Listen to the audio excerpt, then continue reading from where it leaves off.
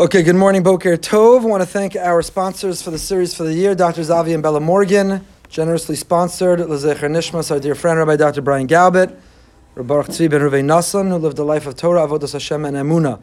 This morning's class is also sponsored by Charlie and Susan Rosenstein for Refuah Shlema of their dear Mechutin, Yerachmiel Yosef ben Rivka Huda, who should have a Refuah Shlema, and also for Chana Zahava Bas Penina, who should have a speedy and a painless and a full recovery. We should hear Besoros Tovos, only good news.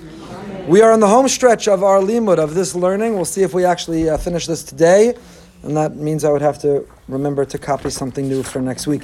We're on Pei Zayin in the Sefer Revolba, Be'emunah so Yechya, Tzadik Be'emunah so Yechya. A righteous person is alive with Emunah.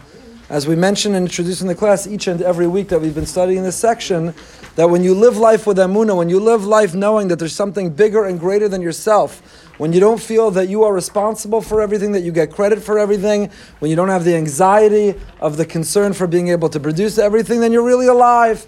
And a person who has a pulse and looks like they're alive, but they're living without Emunah, is dead even while they are alive. We'll talk more about this, and we'll develop this even further as we go. So again, we've been basing this off of Chaim Vital. A human being is made up of 4 elements. They're made up of wind, fire, water, and earth. When we have a virus, when there is a symptom within our character, acting with arrogance, with anger, acting with envy, acting with depression, despondency, it really is a reflection of a virus happening in a more internal way. And the reason that we've been addressing this is because Revolba has described that the antidote, the response, the medicine, the therapy is Emunah. Emunah. It's not easy. It's very, very hard. That's why it takes chizuk. It takes constant energy and renewal. We have to be working out that Emunah muscle. We have to remind ourselves and be conscientious to, especially in the moments that we tend to forget, to feel and to see Hashem's presence, to defer to Him, to submit to Him, and to lean on Him, and to show appreciation to Him. Okay, so we're on page Pei Zayin, and Revolba says the following: K'niyas midas tovos b'koach emunah. Ad ko birarnu ketzad emunah mishameshes kibasisu emtzai chazak l'sakenes amidas aros. Until now, we've been discussing how emunah can be a base and a medium in order to strengthen and to remove negative qualities. So until now we've been developing that we have negative character traits. Person feels arrogant. You think that you're all that. You think the world revolves around you. You think everyone needs to fall in line to what you want and how you want them to behave. Emunah reminds you a little humility. Emunah reminds you to walk around. We're up to in the second Hallelujah and Siddur snippets. I'll give you a preview to tonight. Hashem supports the Anav. The Anav is the person who's humble, and he's mashpil the Rishayim. He brings those who are wicked and evil down to earth. Why the contrast between the humble and those who are wicked? Those aren't opposites.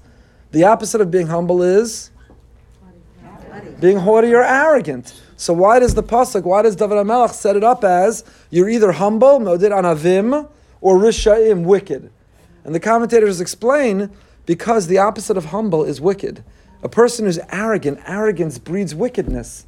The arrogant person with the inflated sense of self, with the ego, who's demanding, who is abusive to people around them, bullies everyone to fall in line with them. The arrogant person who thinks they have all the answers and they see everything the right way. That arrogant person is bound to make mistakes. The arrogant person will act in a self-destructive way, will sabotage their own success. So the opposite of humility is not arrogance, it's wickedness, because arrogance leads to and breeds a sense of wickedness. So we talked about the negative qualities and how Emunah can be the antidote. Emunah is our answer for how to eliminate and purge those qualities. When we're tempted to feel arrogant, take a deep breath and remember you're not all that.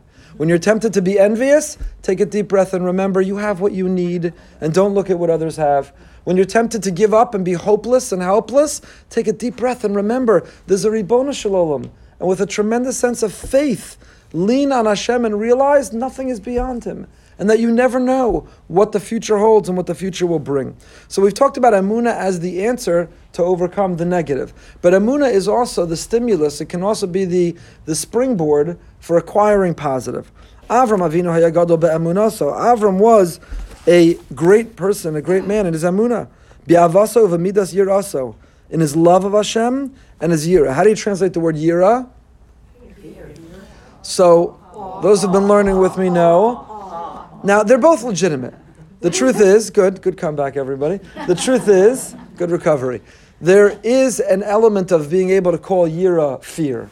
There's a level of yira sa'onesh. It's a very low level. According to some, it's the highest level, but according to most, yira sa'onesh, fear of punishment, is the lowest level. And I always give the metaphor of ourselves as parents. Those who are blessed to be parents, those who are not yet, should be blessed to be parents. But in the model of the paradigm of parenting, do we want our children to be obedient and to listen to us and to walk in our footsteps because they're afraid of what will happen if they don't? So it depends on their age and maturity level and cognition. And ultimately, if that's what it takes, we're fine with it, right? Do the right thing. And if the reason you're doing the right thing is because otherwise you're going to lose your phone or your driving privileges or you're going to be grounded or I'm not going to put money on your debit card, I can live with that. If it's a choice between you doing the wrong thing or you're doing the right thing for the wrong reason, I can live with that. But I failed as a parent. If you're in your teens, you're in your 20s, and the only reason that you're doing the right thing, the only reason that you're following my ideals and my values, the only reason you're walking in the footsteps of my morals is because you're afraid of what I will do to you if you don't, then I failed miserably as a parent. I want you to do the right thing. Why? Not out of fear, but out of a sense of reverence and awe and love. I want you to see the people in your life who are role models and have such a reverence and say, you know what? I could never disappoint my parent. I'm in awe of who they are and who they've become and what they've accomplished and what they've achieved. And I'm in such awe, I have such reverence, I want to be like that. So the Rebbeinu Shalom says, Yira Sa'onesh, we can have a fear of punishment. If that's going to cause us to do the right thing, it's better than not having a fear at all. But Yira doesn't mean fear, Yira means a sense of awe. So Avram Avinu mastered both. Certainly Avram did the right thing because he didn't want the wrong thing to happen to him, but he did the right thing for a much higher, more noble reason. He did the right thing because he had a yira, he was in awe of God. Kadosh Baruch Hu, the Almighty, is so great, so magnificent, so omnipotent, so awesome. Literally so awesome. We have abused that word, that the word awesome means nothing anymore. Awesome means worthy of our awe. Worthy of our awe, so awesome. The pinnacle of Yira he reached when? With the Masa Akeda. That was the message that he received when he succeeded after the Akeda.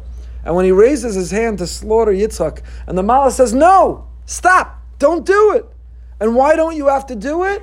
Because simply by virtue of your having raised your hand, Ata Yadati, now I know, Kirei Elokim Ata. With that alone I know that you have Yiras Elokim. But the Torah spends more time developing not Avram's Yira, not his sense of awe. The Torah spends more time developing instead his sense of Chesed. When the prophet has to characterize and capture what is Avram's quality, what is it? It's the midah of Chesed. Titain emes leYaakov, Chesed leAvraham. Yaakov is characterized by emes, by truthfulness, and Avram is captured with the word Chesed.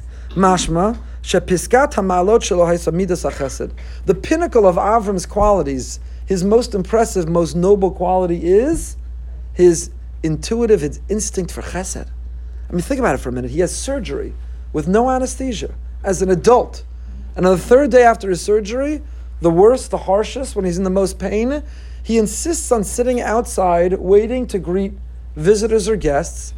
And the reason he's outside is because it would be more painful for him not to be able to do Chesed than it was to have surgery with no anesthesia. Understand what that means? Hashem sends these three malachim because he can't stand to see the pain that Avram is in from the fact that he is not doing Chesed. So some of us recoil. We are in enormous pain by the thought of having to do Chesed. Some people, I have to do something for someone else, cook for someone else, drive somebody else, pick up somebody else, inconvenience myself for someone else, interrupt what I'm doing for someone else, prioritize someone else. Ouch, that hurts. Some people are in an unbearable pain by having to do things for others. And others, the disciples of Avram, what we aim and aspire to be, are in pain when we're not doing Chesed. Our default, our instinct is to want to help, and if you're trying to block or prevent or I have to hold back my drive to help, that's what causes the pain. How do we understand that being a Baal Chesed, right? Not just doing Chesed, but being a person who's refined their character to intuit and to react with an instinct of Chesed. How is that the most noble of Avram's character traits? Why is that the highest? How did Avram reach this level? How did he get there? And where did he learn that he had to behave that way? Who says? If you really think about it logically and with justice, what's mine is mine, what's yours is yours. Why do I have to share mine with you? Why do I have to share my time, my resources, my energy, my love, my home, my food? Why? That's not just. What's just, what's most correct is, what's yours is yours, what's mine is mine. But the idea that I have to take what's mine and give it to you, where in the world did he learn that from? So the Rambam writes, Rambam Kosev in Hilchos Avodah Zarah, Al Hisaluso Shel Avram Avinu, Kevin Shedingmal Itan Zayis Chile Shotet B'Daita V'Katan, V'Lachsho B'Yom V'Layba, V'Liba Meshotet Mevin At Shehisik Derech HaEmes V'Hevin Kav HaTzedek Midaito HaNachona, V'Yada Sheyesh Shem Elokah Echad V'Hu Manhig HaGalgal. Derech HaEmes Hi Ha'amuna B'Bori Yisborach. You know where he learned it from? He simply sat and he tried to think and he tried to arrive at what is truth, what is real, what is authentic, what is everlasting. And the conclusion he came to is that this world is so much bigger than himself. The conclusion he came to is that life is not about me, and life is not about the here and now, and life is not about my pleasure. Life is about something much bigger. There is a creator. We didn't come to be from nothing. Shehikir she'ena kadosh baruch hu zakuk lebriya ela adarabba, hu bara es ha'olam al manas lahetil l'nevroim. And he came to the conclusion that God didn't create a world because somehow that does something for him, because God doesn't need anything. He's infinite, he's omnipotent, he's perfect. By definition, God doesn't need anything. So why did God create the world then? If it's not fulfilling and satisfying any need of his, why then did he create the world? And he came to the conclusion because God wanted to give himself to the world. The greatest kindness that he could give was himself. He was overflowing with this need to give. Now we just said he has no need, so we don't really understand what that means. It's the ultimate of benevolence. It's the ultimate of altruism. You see, every benevolent act we do is not entirely benevolent because it always has a little bit of a kickback. So I volunteer at the hospital and visit the Jewish patients. Why do I do that? So hopefully partially for altruistic reasons because I want to bring a smile to someone's face, but I also do it because it makes me feel good that I spend my time visiting the hospital. Maybe because I want to tell everyone that I spend my time visiting the hospital. Maybe because I want to be recognized, or I want to get the Ishes Chayil, the Chesed Award, and I want them to all talk about how I visit the hospital. But even if it's because it makes me feel good, I don't tell anyone in the world.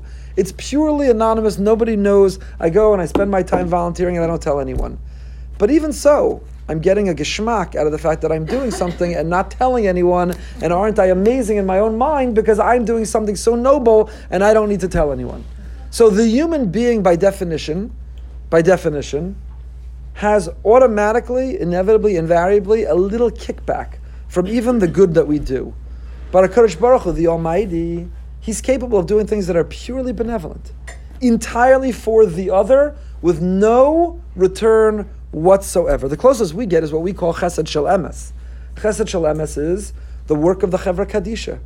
When you're in that Tahara room and you're doing a Tahara for the Neshama hovering over that body that wants to see us treat that body with dignity, love, and care, and the Chevra Kadisha keep it among themselves, we don't publicize and we don't share who volunteers and who did a particular Tahara, that's the closest we get. It's a Chesed Shel Emes because it can't be repaid.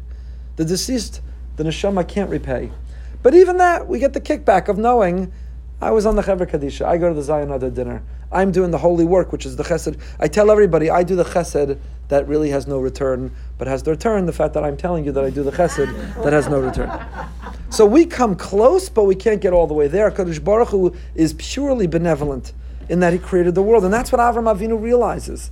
He realizes, wow, I'm part of a world. I woke up this morning and I can see and feel and touch and walk and go and do. And this world is filled with bracha, an invitation, an opportunity. And that's Hashem's kindness, His benevolence, His goodness to me. I don't deserve that. This world doesn't revolve around me. There's something so much bigger than myself. And rather than look to take, I have to look to give. Rather than the world serve me, I serve it. Rather than it be a place of rights and entitlements, my life is filled with duty and obligation of how do I take the gifts I've been given and what do I do with it to make the world better. And how did Avram come to that conclusion?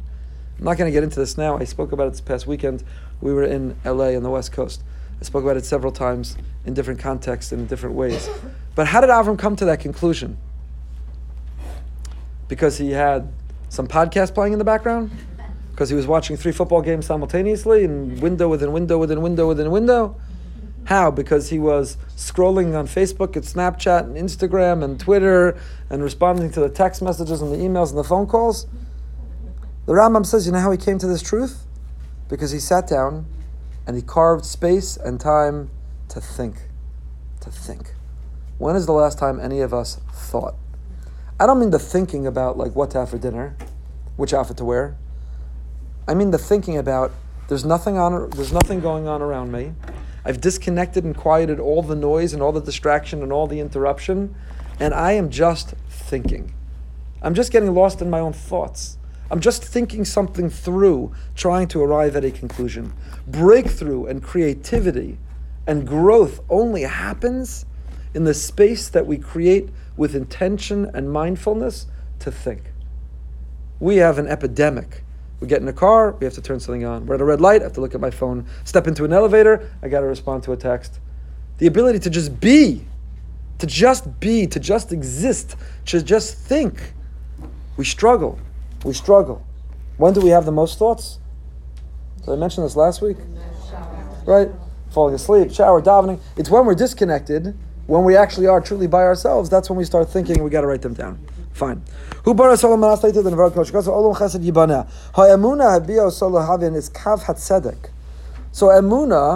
the fact that he saw Hashem and realized this is his world, it's not about me, it's about him, that Emunah is what led him to the Kav HaTzedek, to righteousness and justice. So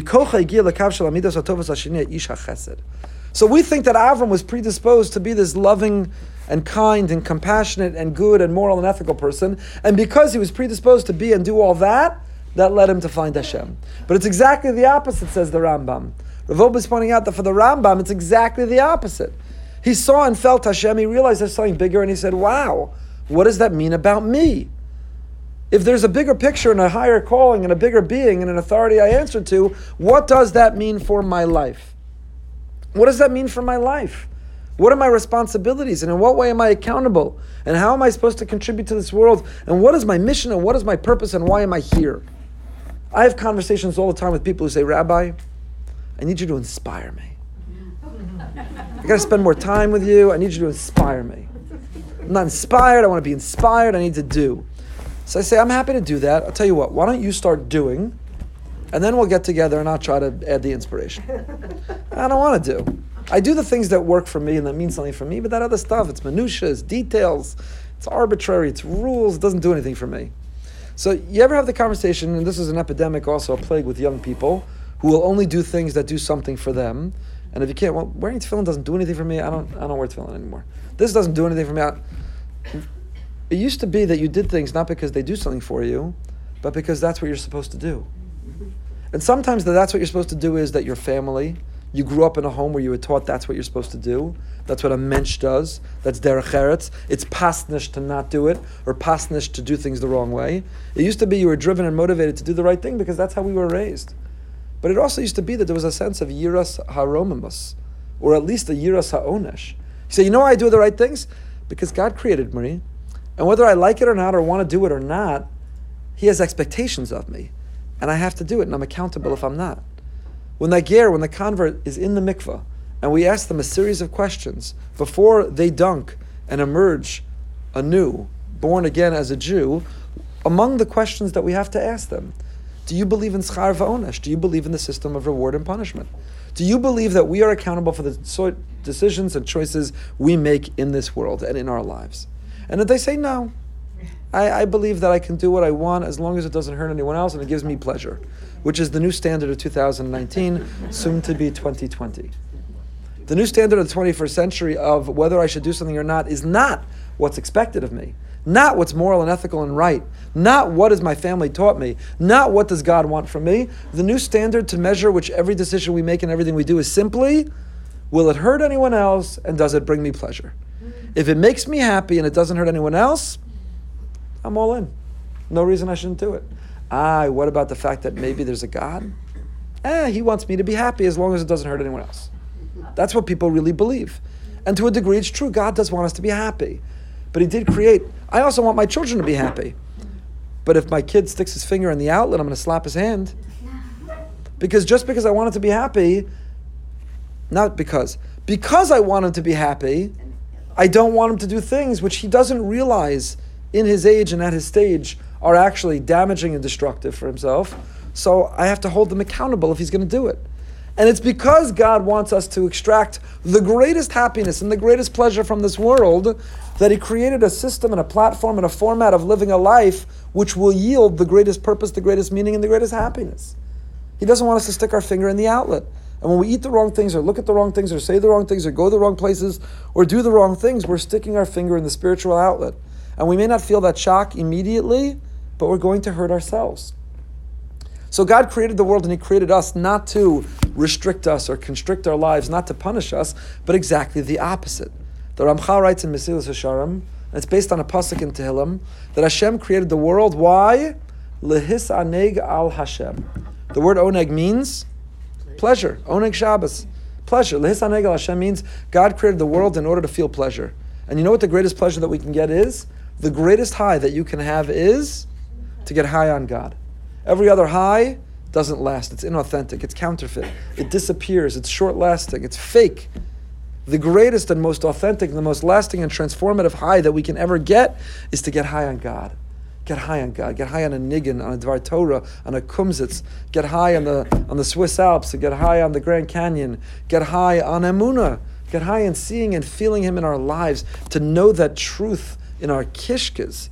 That is Lehis aneg al Hashem. That's why he created the world. So it's counterintuitive, says the Rambam, says Rav Wolbe in the Rambam. It's not that Avram Avinu cultivated himself to be a selfless person, and then once he was selfless, he said, my instinct, my intuition is not to care about myself. I'm a giver. I always care about others. Oh, look at that. There's a God I could care about. That's not how it happened. It was the opposite. Avram Avinu discovered there's a God. Wow. There's a Hashem. And when he sees that there's a Hashem, then he says, well, what does that mean for me? It means that my standard for making decisions in life is not what brings me pleasure and doesn't hurt people. My standard is, if there is a God, what does he want from me? What do I owe him? What are his expectations of me? And how will I be accountable? And that's the attitude that we're all meant to have towards halacha, towards his system. I'm sorry to be direct and blunt, although not so sorry, but that's what's missing in our community. I don't mean the Boca Raton community, I mean our even Orthodox community, which is filled with trying to do, so to say, the right things. But where's the relationship with Hashem? Where's the sense that when I do the right things, it yields a closeness, an intimacy, an affection, a relationship? And when I do the wrong things, I'm in the doghouse. In a healthy marriage, you don't not do the wrong things because you'll be sleeping on the couch. You don't not do the wrong things because you won't be allowed to go play golf with your buddies on Sunday. You'll be punished. In a healthy marriage, you don't do the wrong things because you don't want to drive a wedge between you and your spouse who you love and admire and want to feel connected to. And the greatest pleasure of marriage is not because the other party cooked your favorite dinner, so you love that food. The greatest pleasure in the depth of marriage is the feeling of closeness, of love, of intimacy, of affection, of unconditional acceptance. All those feelings that a healthy marriage is meant to have, that's the reward of marriage. It's not some external reward. So when you do the right things in marriage, it's not because you get some external reward. And to not do the wrong things is not because there'll be some external punishment. There is an internal, implicit reward and punishment system. When I do the right things, I have the pleasure of feeling in love and on a high and walking on air and feeling so connected and so close with someone else I care so much about. And when I do the wrong things, and when I've driven a wedge, and when I've made the wrong choice, and I've distanced myself from that person, the punishment is not some external punishment. You're grounded, you can't play golf with your buddies for a month. It's not an external punishment, you're sleeping on the couch. It's not an external punishment, we're eating milchiks for the rest of your life. It's not some external punishment. That was like a death sentence. It's not some capital punishment like that, but rather, the punishment is the person that I love and care so much about, I feel so distanced from. I've hurt. They want nothing to do with me. I feel this wedge, this awkwardness. I feel this friction, this tension. So the same is true in our relationship with Hashem. When we do the right things, and we live the right way and we make the right choices, is there an external reward? Kadosh Baruch Hu promised it to us. It's going to rain in the right time. It's going to rain so that we have food to eat that grows on the farm, and it's going to rain, like make it rain, like the stock market's going to go up, like your clients are going to pour in. Of course, we're promised some form of a reward, but the greatest reward is I'm in a relationship with Hashem. I'm walking on air. I'm cloud nine. The people who live and breathe emunah, they may have nothing in their lives, but they have everything because they have emunah. And the people who don't have emunah, who are making the wrong choices, who don't feel Hashem's presence when they're choosing what to watch, what to eat, where to go, how to behave, what to do in work, in business, filling out the tax return, what to share over coffee with their friends, whether to gossip. A person who doesn't feel that Hashem is sitting right next to me, that He's present, doesn't realize that the distance that they've created is the very punishment. So, unfortunately, this Western mindset has crept into our community, where we say, I'm kosher at home, I eat out. I'm not careful how I dress modestly. I'm not careful about if I gossip. I'm not careful about what I do in business. I'm not careful about these details about Shabbos, separating the jelly beans. Because as minutiae, as details, God really just cares if I'm a good person, and I'm a good person, and beyond that, He wants me to be happy. I'm so sorry to break it to you. That's not true. It's not true. And maybe it takes a hard look in the mirror, and I want to be very, very, very clear in explaining that it's not all or nothing. I'm not here telling you either be super Jew, perfect Jew, or just walk away. You might as well give it all up. It's not all or nothing. Please do not misquote, do not misunderstand me, that if you're not going to do everything and not do everything correctly, then don't bother doing anything. I'm not saying that. Can I be more clear about that? I'm not saying that. Whatever one does, it's amazing. It's fantastic. None of us have a perfect marriage, and we're going to alienate our spouse, and we don't see eye to eye on everything. But to whatever degree do we see eye to eye, it's helping our marriage. Whatever you do, it's wonderful, and it's great, and it's contributing to your special relationship with Hashem. But at least stop fooling yourself and lying to yourself to say that Hashem just wants you to be a good person. He gave us 613 things He wants. My spouse can tell me, here's a list of 25 things I want, and I say, but I'm only prepared to do 20 of them. And our relationship will be a 20 out of 25, and that's okay, because you also need to give in. I'm not ready to do all 25. I'll do 20 out of 25. But at least I want to admit that you've asked me to do the 25. You've expressed and articulated your needs to me. Hashem has not been ambiguous with us. He gave us a Torah that has 613 mitzvahs. He gave us a Shulchan Aruch, a code of law, and He says, here's the life. It's an ambitious life, but here's the ideal and model life I want you to live. In your interpersonal relationships, in your relationship with me, and in your relationship with yourself, maybe the most important one in your life, which is too often neglected for another time. But Hashem has not been ambiguous or unclear. Here are my expectations.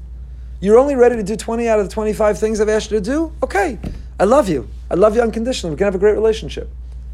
But at least admit, at least acknowledge that I've asked you to do 25 things. That no, I didn't tell you do whatever makes you happy, as long as you're a good person. As a parent, I don't just tell my children, do whatever you want, as long as it makes you happy, as long as you're a good person. I say, also, you have to clean your room. And also, you have to brush your teeth. And also, you have chores in the house. And also, you have to be loyal to your siblings. I also have expectations of you. And you may not be prepared to keep all of them, but at least know that I have those expectations. At least be honest with yourself. And we need to be more honest with ourselves about Hashem's expectations with us. And if we really want to be invested in that relationship, and we really want to yield that closeness and that intimacy, well, then the more things that we're doing, the more we're meeting those needs, the more we're fulfilling those expectations, the closer we're going to feel. So let's at least admit it, and let's at least work on it. The truly, fully observant person says, in principle, I'm committed to the totality of Torah and Halacha. I just struggle. So when I got that really, really, really juicy piece of Lashon Hara, I know Lashon Hara is wrong. And I agree Lashon Hara is wrong. And I admit Lashon Hara is wrong. Heck, I give the shir about Lashon Hara being wrong. But sometimes, what could I do? I've got juicy Lashon Hara and I share it, because that's a failure and a fault in me. The truly observant person says, I know you're not supposed to talk in davening. I know you're not supposed to be on your phone during the week during davening. But what can I do? I have a Yetzer Hara and I struggle. The person who institutionalizes their averos, who says, no, I dress how I want, I eat what I want, I say what I want, I go where I want, I do what I want. They've institutionalized the fact that they're neglecting Hashem's expectations, should at least be honest about that. And admit where they are and what they're striving for. So again, I want to be clear. Whatever we're doing is wonderful. And we're living in a world where it's so easy to ignore everything and walk away, that to whatever degree that we're being obedient and mindful of Hashem's expectations, it's amazing, it's beautiful, kol hakavod, it's wonderful, Hashem should bless you, you should be proud, it's amazing. However, wherever we're falling short, let's not at least lie to ourselves that where we're falling short, it's because God doesn't really care. Let's at least admit where we're falling short, we should be working on. And that too is an expectation of His. And that if we want to feel that connection, that closeness, and that intimacy, it's about doing that. So, again, Rav Wolbe saying in the Rambam, Avram didn't say, I'm a good, kind, selfless person. I look to see others in my life. Oh, look, there's God. It's the opposite. He said, oh, look, there's God. Now, what kind of person should I be? Oh, look, there's something bigger than myself. Oh, look, there's Emunah. Hashem exists. Hashem exists. I can lean on Him and turn to Him. And even when it feels I have nothing else in my life, I have Hashem. Yeah. So we went. I'm probably going to write about it this week. But we went. Last week we had a staff meeting. We have some new members of our staff, and as an icebreaker, we went around and I suggested, just trying to get to know new people, everyone should share who's a hero of yours, who's somebody that you would love to meet in your life that you've never met. So we went around and I shared that I'd learned about and previously written about, but I never met Rabbi Yitzi Hurwitz, an amazing Chabad rabbi who lives in California, who was vibrant and dynamic and active and filled with love and goodness and kindness, and then was struck with ALS and has degenerated so far to the point that now the only muscle he can move in his entire body are his eyes. And he's paralyzed. He lies in bed, but through the movement of his eyes, he's able to, with modern technology, type on a screen. He publishes a weekly Dvar Torah, which is just extraordinary. So I mentioned that. Anyway, we went around. Everybody else mentioned who they want to meet. And then somebody on the staff said, hey, aren't you going to LA this week? Why don't you go see him? He said, that's a great idea. So his wife had previously spoken here, you may remember. And Yocheved's in touch with her, texted her. So this past Friday, Erev Shabbos, Yocheved, a few of our kids and I went to go see Rabbi Yitzi Hurwitz in his home in LA. And if you need an injection of emunah, of faith, you talk about somebody who, by all other measures, has literally nothing in life. Could you have less if you can't move anything in your entire body other than your eyes? He is paralyzed in every muscle in his body but his eyes. And yet, when you interact with him, you'd think he's the wealthiest, happiest, luckiest person alive. Now again, I don't know, I'm not in his internal thoughts and in the middle of the night and how is he feeling and thinking, and I'm sure he's only human, I have no doubt. But in his effort to project to the world and to impact the world and to illuminate the world, it's not woe is me or why me, it's emunah. It's everything about Hashem. He painstakingly has to write every word. You know how long it takes to type with his eyes and then backspace and then type every word, every sentence. So we were there for even just a moment when all of a sudden his computer says, Yocheved, tell me about your children. Not let me tell you about me or my pain or my suffering, how I got to. Tell me about your children. Then he focused his eyes on our little Shai, our 7-year-old, our son, and he said, share a Dvar Torah. So Shai told him about the Parsha, and then he pressed play on the Dvar Torah he had written on his screen. And then he told his aide, bring the children some candies. Because we had visited him, how could you not give them some candies? And we had an interaction, and it takes such effort. There's so many lessons, and maybe I'll write more of them. But when you walk away from a great person like that, and he didn't have to choose this, there was a juncture in his life he wrote about in one of his posts, where when he was no longer able to breathe on his own and he had to decide whether he was going to live life on a trach or he didn't want such a future. He would have been justified. We know others who chose to walk away, not to live that life, not to do that to their family. But he literally, uvacharta b'chayim, he had the choice and he chose life. You cannot be able to move one muscle in your body, but through emunah you're alive. And you could be able to move everything in your body, but with no emunah you're walking around dead, even while you're alive. Person who has forfeited and thinks it's all about them, arrogance and envy and self-centeredness and narcissism. A person who's filling the world with darkness is dead even while they're alive. And the person who, the song he wrote is called Shine a Little Light, the person who's trying to illuminate the world and shine light through their disposition and their perspective and their faith and their emunah could not be able to move a muscle in the body, and they're transforming, they're illuminating, they're literally lighting up the entire world. It was extraordinary. It's extraordinary. That's what a life of emunah can do. A life of emunah can convince you that you could have nothing and you have everything. And a life without emunah can convince you that you have everything but make you believe that you have absolutely nothing. That's the difference of what this what this means. I was going to get into Hanukkah, because rumor has it it's starting next week. And the role of Emunah in Hanukkah. Maybe we'll get into it next Wednesday, because we are out of time. But that's really what Hanukkah is about. Hanukkah is about shine a little light. It's about spreading the light and dispelling the darkness. And the kavanah, the thought that we're supposed to have while we're lighting those candles of that menorah, is to shine that light. But what is the light that we're shining?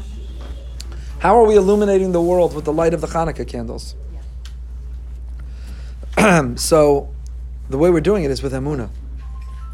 Al Nisim, Ala Nisim. Pirsumei Nisa. The purpose, the goal of the Hanukkah is to spread a miracle. Why am I spreading a miracle? Because I've got the greatest story and it's going to get me the greatest followers and likes and retweets and reshares and reposts, and I'm going to become a celebrity and an influencer because I have a great story. So Pirsumei Nisa. I'm going to share an amazing story because it's going to get me a lot of attention. Of course not. That's not why Pirsumei Nisa. Why Pirsumei? Do you ever stop to ask yourself? Hanukkah, we're publicizing the miracle. Everything about where we put the menorah is our best effort to most effectively publicize the miracle. Why are we publicizing the miracle? Why? Why? Publicizing the miracle is about declaring, screaming from the rooftops, hey world, that's ignorant and neglectful and thinks that everything is simply coincidence, chance, randomness, and nature. Hey world, I'm here to testify it's not true. I'm here to tell you and testify to you that the world is filled with Emunah. There's a Hashem. There's a Hashem. I'm here to testify to you through the miracle that happened to me, that Hashem intervenes and intercedes with this world, that the world is filled with miracles. Hanukkah is in my window, in my doorpost, in a parade, in the public square. I want to tell a world that is ignorant and neglectful that there's a God that subscribes to randomness and chance and nature. You're wrong. You're wrong. God is the guiding hand in the unfolding of history, and God is the guiding hand who will unfold our destiny. And I am here to light my menorah. Darkness is the absence of God. Light, the illumination I'm trying to bring, is the presence of Shashras Hashchina, is the presence of God. So the kavanah when I light my menorah is I'm lighting a candle and another candle and another candle because I'm Pirsumei Nisa. I'm telling the world through my candles, through my light, the light that I'm bringing to shine on the world is there's a God. He has expectations of us. We have responsibilities to Him, but He also loves us and supports us. And He is directing everything. He's calling all the shots. That's what my menorah is. We'll get into next week. Maybe that's why I put my menorah where I put it. Opposite the mezuzah. The menorah and the mezuzah go together. Because the mezuzah is screaming the same thing. The mezuzah says when you're walking into your house that you're not walking into some secular, mundane house. The mezuzah tells you, kiss that mezuzah. We don't actually have a mucker. The Gemara doesn't talk about kissing the mezuzah. The Rambam talks about touching the mezuzah. The whole idea of touching the mezuzah is a story that comes from Onkelos. One more minute. The Romans sent legions to go arrest Onkelos, the ger, the convert, for the fact that he had converted. He abandoned their way and he joined Judaism. So they arrested him, and on the way out of the house, he said, just one moment, and he stopped and he touched the mezuzah. And they said, what's that? He said, what's that? Come, let me give you a cup of coffee. We'll go in a minute. You'll arrest me in a minute. Let me tell you about the mezuzah. And in the end, they stayed and they converted. So the Romans sent 2 more guards. And on the way out, he touched the mezuzah, and they said, what's that? Oh, what's that? Come, sit, have a ragalach. I'll tell you about the mezuzah. And they converted. It happened 3 times, and the Romans said, forget about it. Not only are we not gaining Onkelos, we're losing our soldiers, but they left him. So based on this, the Rambam quotes the practice. When you walk by the mezuzah, there's no source to kiss it, but there is a source to touch the mezuzah. Actually, I saw last week in Rav Elyashiv's newsletter of his Piskei Halacha, Rav Elyashiv didn't touch the mezuzah or touch a Sefer Torah when he kissed it. He kept it a little bit as a distance. Why? Because he cared about germs and he didn't want to get sick. And everybody else touches the mezuzah and the Torah. So when you cut, you can give an air kiss, an air touch to the mezuzah or to the Sefer Torah. That's how Rav Elyashiv paskins. Anyway, so what is the mezuzah declaring? When you walk into your home, the mezuzah is declaring you're not walking into some secular, mundane space. You're walking into a place where Hashem is felt. Hashras Hashchina. You're walking into a religious site. You're walking into a temple, a mikdash ma'at. You walk into your home, you're walking into a place of godliness, of sanctity, of holiness. You're walking into a place where you should feel elevated, feel His presence. And now choose what you're going to look at on the internet or what you're going to watch on TV. Now choose what you're going to say at the dinner table. Now choose the decor of your home. Now choose what you're going to wear when you get dressed in the morning, because Hashem is here in your home. So the mezuzah and the menorah are on opposite sides of the door. Why? The Gemara says, the mezuzah goes on the right. Why? Because we always give preference to the right over the left. So since the mezuzah is already on the right, we put the menorah on the left. But I saw a magnificent insight. Reb Shlomo has a beautiful insight. He says the truth is both of them are on the right. The mezuzah is on the right side when you're coming into the house. And the mezuzah is on the right side. Why? When you're going out of the house.